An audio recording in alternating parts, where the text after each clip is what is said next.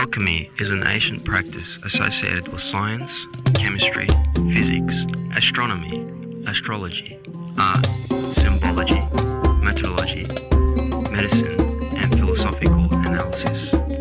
And despite that these sciences were not exercised in a scientific way as known today, alchemy is the origin of modern logic.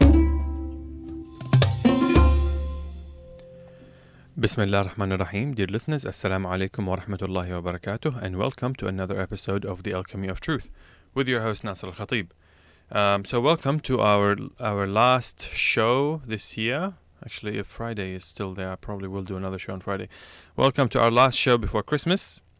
Hope you're all doing well, inshallah. Today is a special day because we're all alive, alhamdulillah, so that's one special thing about it. Another special thing is because our guest today is one of the most special guests for us to have.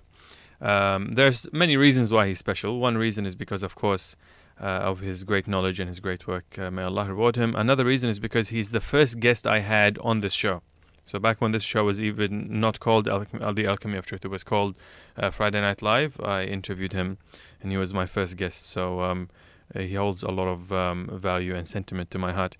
Brother Nuruddeen Lemu. So, brother, assalamu alaikum. Wa alaikum salam wa rahmatullahi wa barakatuh. Welcome to the show. Thank you very much for your time. Thank you too. So, brother, tell us in your own words about yourself and about the Train the Trainers course that you're doing as well. I'm from Nigeria, born there and grew up there, studied in a few other places, in Scotland, in Jordan, but most of my time has been in Nigeria. Mm-hmm. I studied agriculture for my first degree and a master's in resource management and a diploma in Arabic. And I presently spend most of my time working with the Islamic Education Trust as an assistant director and research coordinator for the Da'wah Institute of Nigeria, where we conduct training programs for the capacity building of Islamic organizations and Da'wah workers within and outside Nigeria. And one of the courses we conduct is the Train the Trainers course in Islam and Dialogue, which focuses on building the capacities of Muslims to respond to common questions that they are asked by non-Muslims, to also help them understand topics on which Muslim scholars have differed, so that they are able to practice the ethics of disagreement more sincerely and to help better unity, and to also help them identify the greater priorities that they should be focusing on towards a better society, a better ummah. So just to clarify, what you're teaching when you say teaching them or giving them answers to questions that they're asked about non-Muslims, by non-Muslims, we're not talking about just question and answer sessions. We're talking about a background to the whole philosophy and methodology of Islamic understanding. So Yes. that they don't just learn one answer, and if they're asked it in a different way or a follow-up question, they are stuck. They actually understand the essence of the question. Absolutely. We try to go much deeper than just what you call a standard answer to a question, to a deeper understanding of the topic, the difference, if there are any, among Muslim scholars in how they understand the topic, so that when answering a non-Muslim, you are able to say it, and sometimes the question is raised by a Muslim. And so when answering the Muslim or non-Muslim, you understand most likely where their concern is coming from. If they already hold an opinion that is different, you understand that opinion and are able to be more empathetic and more sensitive in how you present your position while respecting other opinions too. Yep. One question I had from one of the brothers when I was introducing you initially is for your classical Islamic education. So in regards to classical Islamic education, can you tell us a little bit about that as well? Alhamdulillah, I have been very lucky to have a father and mother who have taken the study of Islam very seriously. My mother, Aisha Lemu, has written textbooks on Islam for schools in different parts of the world. And she continues to write. My father, Sheikh Ahmad Lemu, was, when he was still working, the Grand Qadi for the Sharia court in Niger State. And also he served on a number of councils of ulama within and outside Nigeria. And so they were always conducting some kind of classes for the study of Islam. So I learnt a lot of fiqh, in particular from my dad, tafsir, and some from the sciences of hadith, ulum al hadith. A lot of comparative religion from my mother. I should say my dad, alhamdulillah, he had, most of his friends were other scholars and other qadis of Sharia courts. So it was very useful to have that network, so that when through reading, listening to lectures, I mean, growing up, there was a lot of Jamal Badawi. We learnt a lot from various people, and alhamdulillah, there were always books at home. And so it wasn't there wasn't a great distance between your question and a fairly good answer, whether at home or someone nearby. So I would say for the study of Islam, most of it significantly from my parents, at least earlier on. And then I would say a fair bit of reading and attending courses, and cross-checking with scholars on specific topics. I soon became very interested in specific issues to do with whether it's relations with non-Muslims, whether the position of women in Islam, whether controversial issues Muslims disagreed on. And it was very helpful to look for specialists in a particular topic and to learn from them and to get recommended reading by them. So, alhamdulillah, we've been very fortunate to have a good number of knowledgeable people around us. Alhamdulillah. Just a quick note to our listeners, that if you wanted to contribute in any way, you certainly can. So if you wanted to call us on Sydney, our number is 0297243355. You can also tweet us. So our Twitter account is Alchemy of Truth. You can go to our Facebook page, www.facebook.com/Alchemy of Truth, or you can go to our website, alchemyoftruth.com.au. For contributions and answers.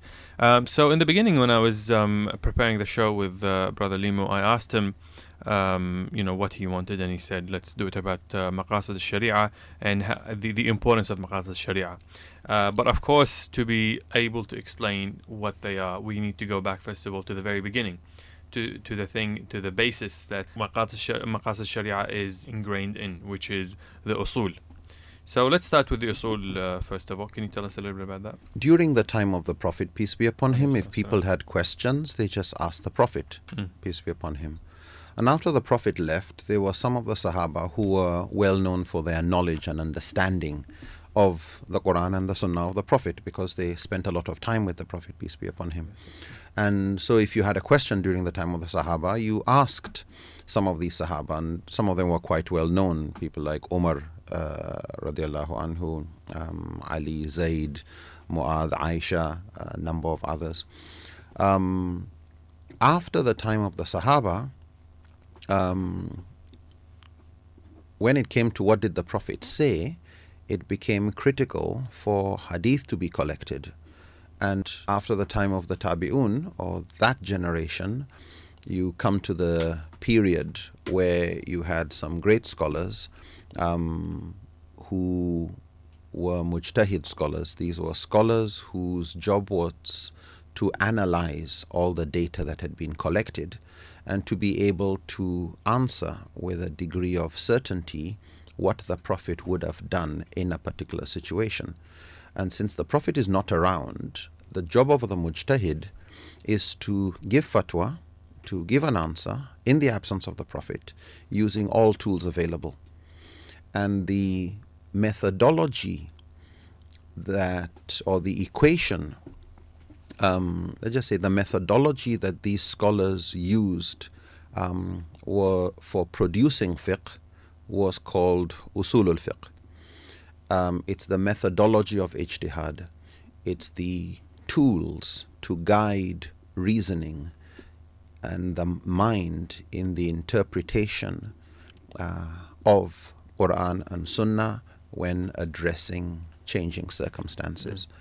And so you find when they say principles of Islamic jurisprudence or Usool al Fiqh, scholars are referring to tools such as the Quran and the Sunnah, what they call primary sources, and secondary sources or tools such as ijma or qiyas, and some scholars have other tools depending on the school of thought, like Sadd al-Daraya, like Amal of the people of Medina, Maslaha, Istislah, Istihsan, Istishab, various other tools that they use when some tools won't work. So if you look at it as a toolkit, like a carpenter's toolbox, if the Quran and Sunnah are silent on an issue, they would like to look into ijma. If that's silent, they would like to look into qiyas and draw analogy with something that is in the Quran or in the Sunnah or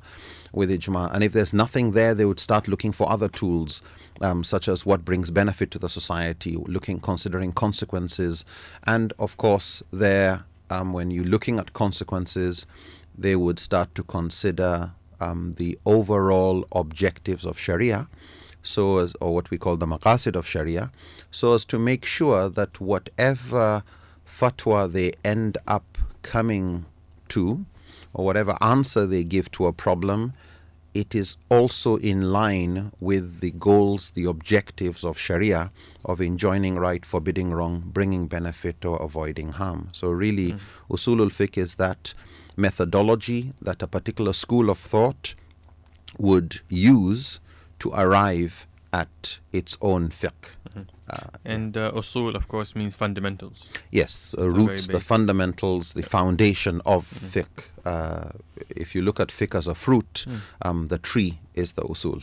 Yeah. So if usul means fundamentals, maqasid means the higher purposes. Yes. Or basically it's looking at what Allah wants with tashri', with the Quran and the Sunnah and the ayat, what he ultimately wants. Exactly, the ends. Yeah. What's the higher intent, the purpose? At the end of Sharia, at the end of all the fiqh, what do we want to see? What's the end?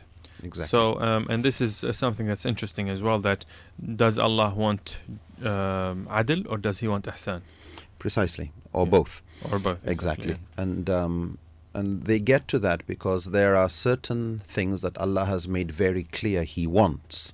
Allah wants us to always stand for justice, even if it's against our own selves, our own relatives. Justice is a major objective of Sharia. Brotherhood is an objective of Sharia. Facilitation and making things easier is an objective of Sharia. Allah says, Allahu yuridu lakumul yusra. Allah wants ease for you. Wala yuridu lakumul usr. He doesn't want hardship. There are many maqasid. They are generally classified by some of the scholars into 5 or 6 groups as the essential maqasid, the protection of faith, for example, that people should have the freedom to practice their religion and their faith should be practiced and there's no compulsion in religion. The protection of life, for example, by which you mean people should be safe, there should be security in society, people's lives should be protected, health care should be taken care of. The protection of the mind, or aql, the mind must be supported with education, and so the search for knowledge is compulsory. The mind should be protected from things that would affect its functioning, so the prohibition of alcohol, for example, or intoxicants or anything that would affect the mind. The protection of the family, of lineage, of children, with various laws surrounding inheritance, surrounding divorce, surrounding marriage, to ensure that the environment in which children grow is a safe environment, and of course the protection of wealth and property. But as Ibn Taymiyyah puts it, there are more than just five, as we've mentioned. There are other objectives in Sharia that you come across as you go through the Quran. So an example that we gave before, which happened, I think it might have happened a year ago or during the past year. There was a brother, he's a new Muslim, and so because he's a new Muslim, he still had an attachment to going to the pub and drinking. So the other people that he goes to the mosque with, he discovered that. So they followed him, I think, at one point, went to his place, knocked the door. He opened the door for them. They had a belt, and they told him that they were going to apply the hadd on him, the punishment for drinking alcohol. And I think they basically held him in bed and they whipped him with the belt 40 times. And they were telling him, we're doing this because we love you. Now, I'm guessing this is because in the hadith, Prophet ﷺ, when he saw one of the Muslims, he was drunk, and so he beat that Muslim, or he asked the Sahaba to strike him in that way. And I think one of the Sahaba also cursed that man, and the Prophet ﷺ said, don't curse him because he loves Allah and His Prophet. And so I guess, if you read that hadith, it would make sense to do that to this man. But if we look at Maqasid al Sharia and we look at Usool al Fiqh, how would this have been, is this valid? Is this a valid action? When it comes to a subject like the Maqasid of Sharia, the intents, scholars don't look at the Sunnah as just being one thing. They look at the life of the Prophet, peace be upon him, and what the Prophet said and did and approved of in various capacities. So you find scholars like Ibn Qutaybah, scholars like Ibn Qayyim, Imam al-Qarafi, Imam Shatibi, Ibn Ashur, classifying the role of the Prophet when it comes to legislation into various intents. And so, for example, there are things the Prophet ﷺ did in his capacity as a messenger of Allah. And, when he tells us how to pray, when he tells us how to fast, when he tells us how to perform our Hajj and Umrah, when he tells us this is haram and halal. So there are certain things that he says in his capacity as a messenger of Allah, as a Rasulullah. And in that case, these are things we all follow. Everybody takes that on board. There are certain things the Prophet ﷺ said and did in his capacity as a political leader, as a head of state. And in those areas where he functions as a head of state, assigning governors to places, deciding issues to do with tax laws, having treaties with various communities, deciding who to be at peace with, when to go to war. These are sunnah, but they are only for a person who is a political leader. Because the Prophet did these things doesn't mean any Muslim says, well, since the Prophet could dispatch an army, I can dispatch an army too. And since the Prophet ﷺ made treaties with these people, we're going to go and start treaties with some other country. There are certain things the Prophet ﷺ did in his capacity as a judge. And in his capacity as a judge, he would give judgment on a case and punishment based on the evidence given. And in his capacity as a judge, he has the authority to say this person's hand should be cut, this person should be imprisoned, this person should be set free, and this person should be punished for alcohol, for example. If you are not the judge, if you are not the person who's got the legal authority, it is not your job to say the Prophet did it, I will cut the hand of a thief, that I will sentence a person to death, that I will give somebody X number of lashes. This is misappropriation of the Sunnah. There are certain roles that the authorities have when it says Ati'ullah wa Ati'ur Rasul wa ulil amri minkum, that you obey Allah and the Prophet and those in authority, because there are certain things that only those in authority have the authority to do. It's not one where everybody is the judge, anybody can be jury, anybody can be the executor of punishments. So when you look into the Maqasid and how scholars classify hadith or the sunnah, there are certain things the Prophet did in his capacity as just a human being trying to advise others to do good. There are certain things he did in his capacity as a human being who was an Arab living at his time, with certain things he would like to eat, certain things he didn't like to eat. He didn't like to eat a particular type of lizard, for example. He didn't stop others from doing it, but he just didn't have an appetite for that type of thing. But it wasn't religious in nature. Just a clarification again here, brother, that this understanding is the classical understanding. Yes. So this is not something new that No, you no, yourself no, came up with. This is thousands of or hundreds of years of. Oh yes, I mean, scholarship. Muslim scholars never assumed that the role of enjoining right and forbidding wrong in every aspect of life was the role of everybody else. You know, there were things that a judge could do and only a judge could do. Whether it was tied to divorce, whether it was tied to punishment, there are certain political responsibilities that are the job of only a head of state, not a judge.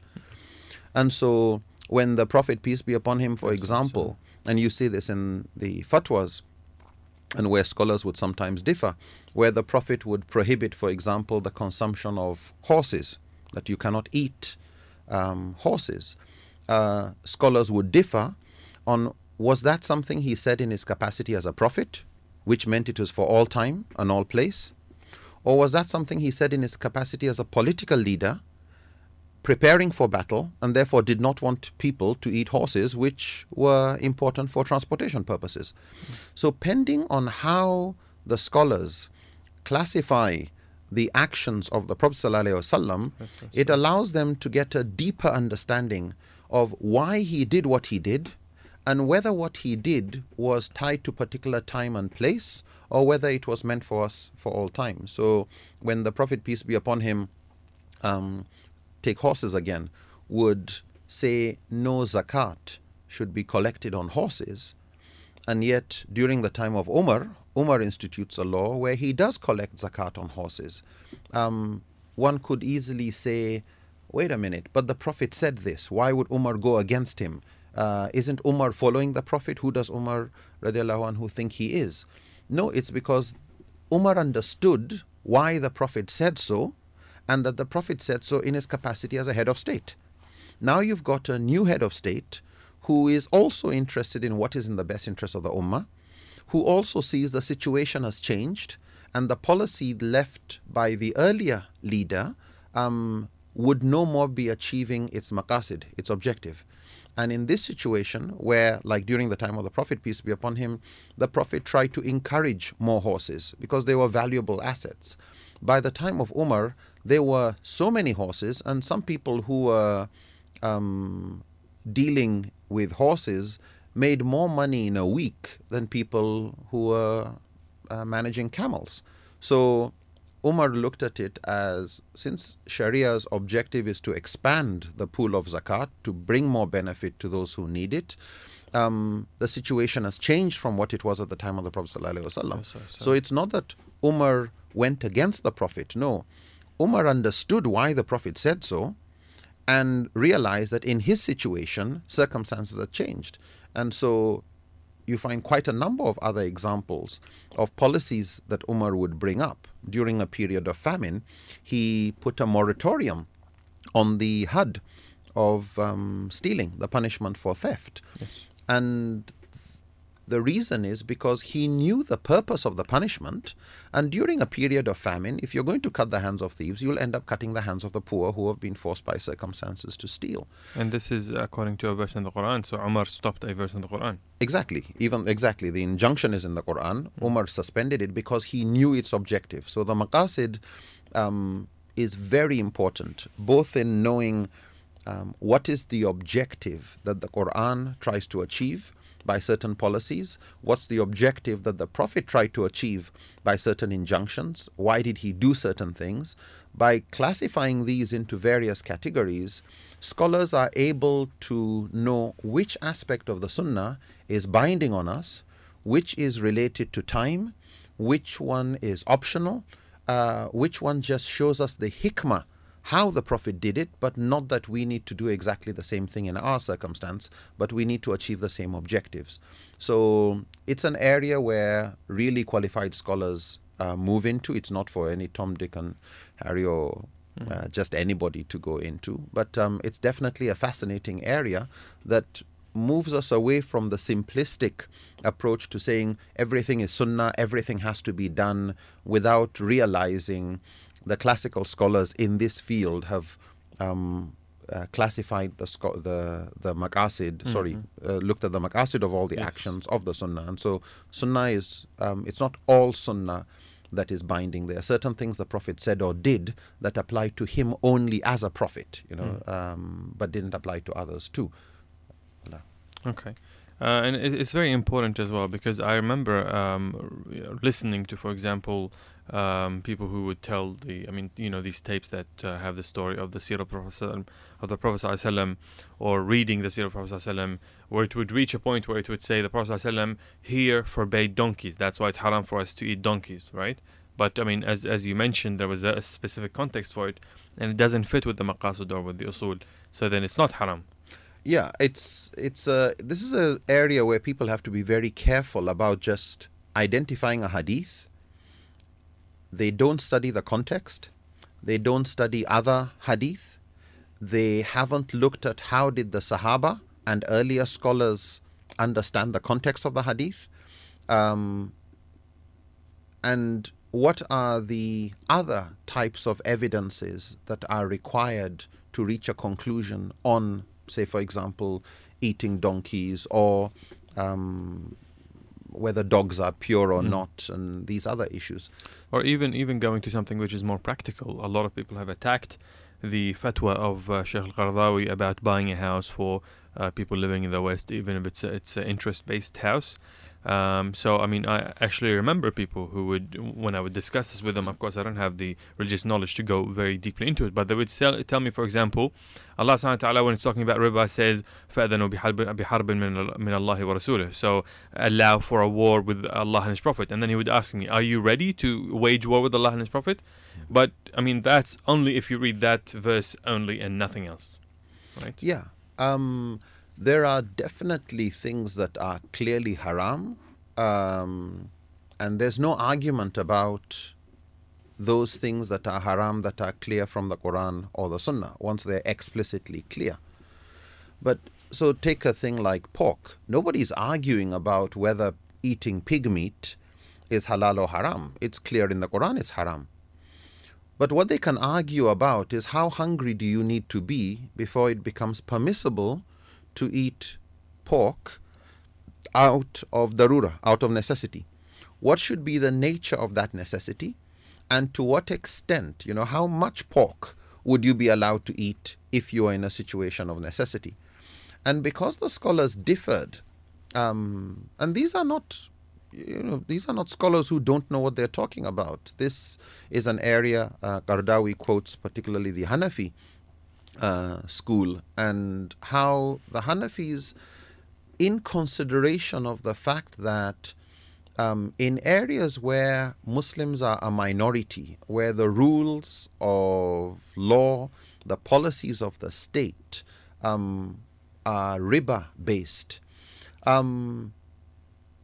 these scholars view Muslims as going to be at a perpetual disadvantage if they are to insist on laws and economic models that don't exist because you do not have Islamic alternatives. And so they view the riba alternative as one that allows the ummah, like eating of pork, to be able to reach a level of economic strength where they can now put in place halal alternatives. In other words, it's viewed as an exit strategy. But a lot depends on how it is articulated, and you will always find people who say, no, but the darura is not serious enough. I'm ready, just like with pork, I'm ready to go for another day without eating. Another person says, I would rather do 2 more days without eating. Somebody says, I can't last more than a day. Where the scholars who have studied this area, particularly mujtahid scholars, have differed, our responsibility as followers is to respect the difference. We may not feel comfortable with their conclusion on a particular topic. We feel more comfortable with another scholar. But it is part of the etiquettes of learning just as with any field, if you're not a doctor, you don't criticize a doctor. I mean, what did you study? If you disagree with a doctor, just say, I feel more comfortable with another doctor. But don't talk as if you've got the qualifications to assess the qualifications of a doctor when you've not even studied medicine, let alone reached a level where you are an authority in that field. What if you've Googled stuff about medicine? Can you criticize the doctor then? There's no shake Google kind of thing.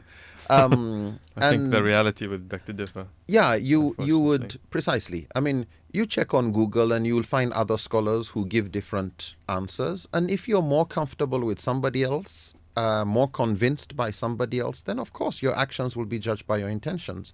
We shouldn't blindly follow scholars either if you honestly believe another opinion is stronger.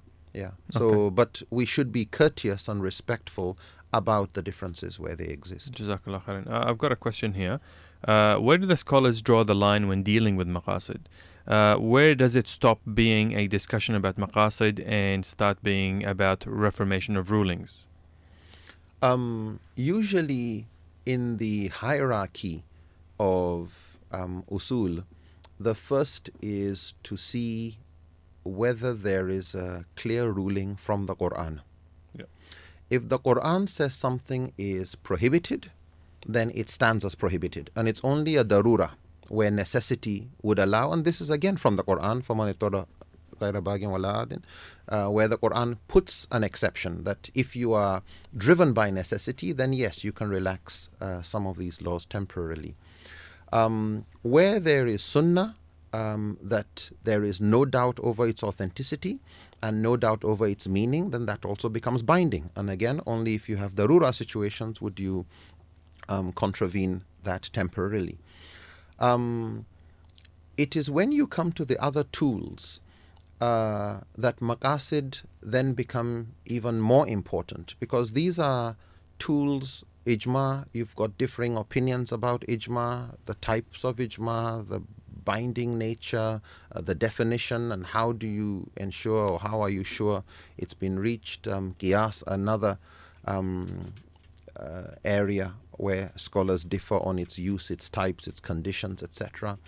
And so when it comes to maqasid, there are certain maqasid that are mu'tabara. They are explicit maqasid mentioned in the Quran, like justice, for example. Any ruling that is going to replace justice with injustice would be considered wrong. Why? It has missed the point, and the point is clear. There are those rulings that are clearly not maqasid, like injustice. Anything to involve cheating or deception. We know that's definitely not a maqasid of Sharia. But then you have certain maqasid or maslaha that are what they call masali al-mursala, where they're beneficial, but we can't prove their benefit directly from the Quran or the Sunnah. And this is where scholars of maqasid, such as Imam al-Ghazali, Shatibi, number of these scholars, would say then for such types of maqasid, we need a greater certainty to link them with the Quran and the Sunnah by qiyas. In other words, we should have some analogy we can draw to say this is also a maqasid because we are certain in other cases, or it is similar to other cases where Sharia is trying to protect something. So to guide maqasid, they usually would also use qiyas where the Quranic text or the Sunnah is not explicit in making that a clear maqasid. Jazakallah khairan. Now, this we're talking about this as an essential aspect of understanding Islam and Sharia. So when we're talking about Sharia and what many non-Muslims understand, and unfortunately here we have one type of a person, the UK has another type of a person. This person is a person who's very proud of his Sunnah clothing, and whose knowledge is the most literalist knowledge you can find. So, for example, when I mentioned the belt beating incident that happened, unfortunately, media also finds these people very appealing. And so they went to this person and they asked him, do you agree with this? And he said, yes, of course, it's in the Quran. So then my question is this. How important is it regarding the manifest problems of its ignorance? So in the ignorance of it, I mean, because for me, myself, it took me a very long time to reach this understanding. Because when you first get to learn Islam from a specific group of people or in a specific way, you get to understand that Islam is only Quran and Sunnah and nothing else. It's absolutely important, because if you neglect the maqasid, then you're shooting without knowing where the target is. You're traveling on a road without knowing where you want to end up. You're just following the road sign. So you're a good driver, you're keeping the law, but you're lost. You've gone the wrong way. But just because you've not broken any road rules does not mean you are guided. One of the uses of maqasid is to guide the mufti or the mujtahid towards making sure that those objectives that Sharia is interested in achieving are achieved while using the tools of qiyas, ijma, and all the other tools we've mentioned. In the case you mentioned, supposing they then said, you know what, you've committed another crime and we will execute you. Then what? What's the evidence? It goes to court and they are considered as having murdered somebody. And it becomes a major thing. If you decided you were going to beat somebody because he drunk alcohol, even if it is with his consent, what happens if while beating the person, he dies? Then what? And you end up creating bigger problems than you're trying to solve. This the happened, Sunnah. I think in the time of Umar radiallahu anhu, that his son was caught drinking in Egypt, and Amr ibn al-As did not apply the punishment. Umar called him back. He was sick. Umar struck him and said, if you see the Prophet, tell him Umar applies the hudud, and his son died. So all these things, unfortunately, even though they are wrong, there is still some example of it. I mean, this is some sort of a reverse qiyas, isn't it? Yeah, but one would distinguish between a leader who has the role of a judge from anybody on the roadside who decides he's going to implement a punishment. At the time of the Prophet, peace be upon him, what the Prophet taught, if somebody had done that type of a mistake, somebody did something even more grievous like zina, you don't come and say you want your punishment. What was taught was, since Allah has veiled you and protected you, then take it that you should just do tawbah, seek Allah's forgiveness. The objective of the Sharia is not to hunt down people who have committed crimes if they themselves are remorseful and would want Allah to forgive. So you find in many cases the Prophet ﷺ and the Sahaba overlooking and trying to even overlook more wrongs that were done in society. You look at something like zina. Why would Sharia put 4 male witnesses, or let's even just say 4 witnesses for zina, if you really wanted to catch somebody?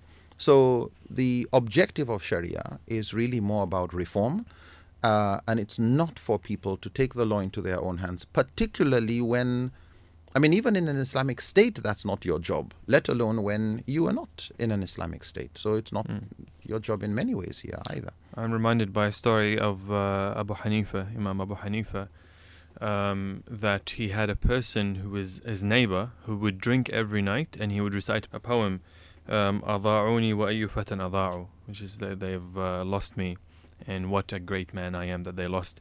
And he was then taken to court because of drinking, and Abu Hanifa went and told them, you can't take him to court, you can't charge him because he's at his house, even though Abu Hanifa could hear him. Yeah. So it's quite, it really protected is quite surprising as well.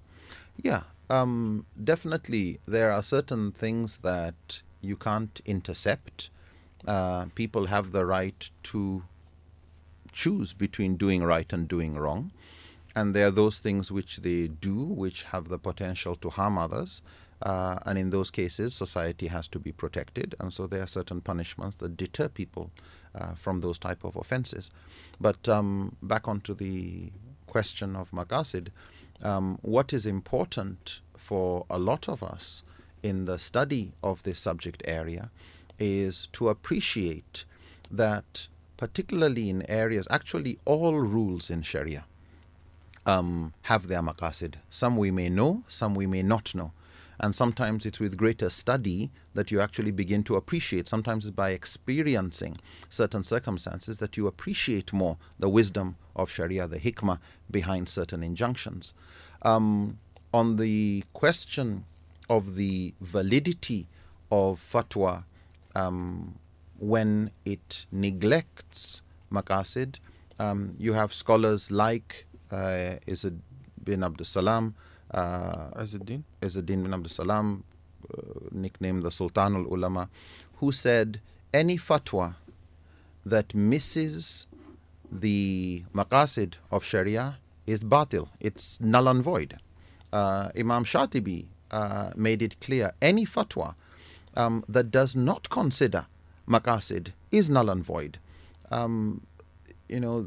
Particularly in the areas of mu'amalat, where it's dealing with social transactions, the objectives are generally clear what these things are supposed to achieve. It is very important for people to, when looking at fatwas given to their environment, when they sense that this fatwa is not solving our problem, this is just compounding our problem, to not just insist on implementing and following, but just like in medicine, if the medicine is not working, you seek another doctor, get another opinion, get a second opinion, get a third opinion. Look for the specialist in the area. And so when you find a fatwa really not solving a problem and you seem to be on a roundabout, you're not going anywhere, the need to look again at that fatwa. In what way has the fatwa missed its objective, and why is it that we're not able to get ourselves out of a particular problem? I mean, if this is the classical understanding of what the tashri' is and what the maqasid are, that means that currently in the Muslim world we need to do a serious paradigm shift in the way that people think about it. Because now it seems that they're more hell-bent on applying the rulings rather than giving people their rights, or applying, or according to the maqasid. Yeah, I mean, if I look at Nigeria, which I know pretty well, when people say they want to implement Sharia, it has become necessary for you to want to know what exactly does that mean. Is it just we're going to have some hard punishments and have more things on the news about somebody whose hand is cut? And is that fair, to cut the hand of somebody who stole a cow, when in the same society somebody is stealing millions and billions worth of public funds, and that person goes scot-free? And is it fair to talk about it as being Sharia when basic things like healthcare, the protection of life, roads are allowed to get so dilapidated, people die every day in accidents unnecessarily? You come to hospital and there's no medicine. Why? Because the protection of life seems not to be an objective of the state. The protection of the mind and the enhancement of the human educational level seems not to be an objective of the state. Nobody is building schools, nobody is improving schools, nobody is improving security, nobody is improving wealth or its distribution. Welfare is not well taken care of. There's no support for the hungry. There's no support for agriculture. And so when the objectives of the state seem not to be in line with the objectives of Sharia, you have to actually ask yourself, what exactly is this? Sharia is not there to just punish people, but to improve society. Yes, a punishment is part of the tools of people respecting law, but when you find that is what people bring forward, the moment you say Sharia, people think had. But punishment is a very small segment of Sharia, and had is a very small segment of punishments. So it's unfortunate that the emphasis, instead of developing society so that you will have an environment in which people will not commit crimes, unfortunately, some, which is usually for political motives, to win more votes, prefer to do certain symbolic acts that make the masses feel attached. This is what we want. They support the party. But in reality, it's an unfortunate sham. But unfortunately, at the same time, it's growing. Now people, when you say you want Sharia, people want to see your manifesto. How many schools are you going to rehabilitate? What are you going to do about the hospital? How many scholarships are you giving? Will we know? Will people declare their accounts? Will we know how much government officials have in their accounts? So people are beginning to wake up, which is, I think, a positive Alhamdulillah, part that's of very it. good. Jazakumullah khairan. Final question. Unfortunately, we've only got a few minutes. Final question is, of course, this is not something to study for application purposes for the general populace. I mean, this is something for ulama to understand. But for people like myself who are very interested in this sort of topic, and I would like to read more about it to gain this understanding and appreciation of it, would you recommend any certain books or writers or scholars about this topic? Definitely in English, probably 3 readings that are very useful. One of them is in a chapter of a book called To Be a European Muslim by Tariq Ramadan. Yeah. And he has a chapter there on some general rulings of Usool al Fiqh, which is a very basic introduction. Another very good book introducing Usool al Fiqh is called Islamic Law, Theory and Practice. No, there's another name for it, I think, by a gentleman called Michael Mumisa. Significantly more advanced reading, quite heavy, but probably the best in English, is a book called The Principles of Islamic Jurisprudence by Hashim Kamali. There are some audio tapes called The Foundation of Our Methodology by Sheikh Abdullah bin Bayya, translated by Hamza Yusuf. Yes. A very good introduction to Usool al Fiqh. For Maqasid, and these books touch a little on Maqasid, but for Maqasid in particular, there's a very good book called A Beginner's Guide to Maqasid by Jasir Auda. He's got a bigger version of the book, Maqasid al Sharia, same author. After that, you got quite a number of other very good books on Maqasid. Kamali has something on Maqasid Sharia also. He has a chapter in his book, Principles of Islamic Jurisprudence, introducing Maqasid. Abu al-Fadl also mentions it in one of his books. Khalid Abu al-Fadl, particularly in his book, Speaking in God's Name. Yes. The earlier chapters in the book go into some reasonable depth in introducing usul. What about priorities of the Muslims for Qardawi? Does that...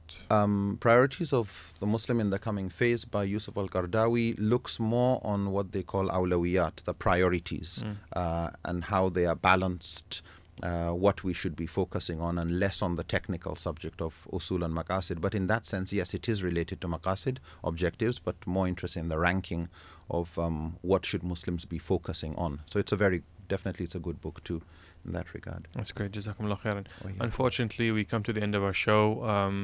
If we would have stayed another hour with you, inshallah. But Jazakallah khairan. Thank you very much, Brother Nuruddeen, our Nigerian prince, for gracing our studios and for giving us your time and your efforts. Thank you also to our listeners for contributing and asking questions and for listening to us. Inshallah, I'll have another show next week. I will let you know through Twitter and Facebook. And please join our Twitter and Facebook to follow us up, inshallah. The podcast will be coming very soon. I will have it on the website, alchemyoftruth.com.au. And so now we come to the end of our show. This is your host, Nasser Al Khatib, bidding you Assalamu alaikum wa rahmatullahi wa barakatuh.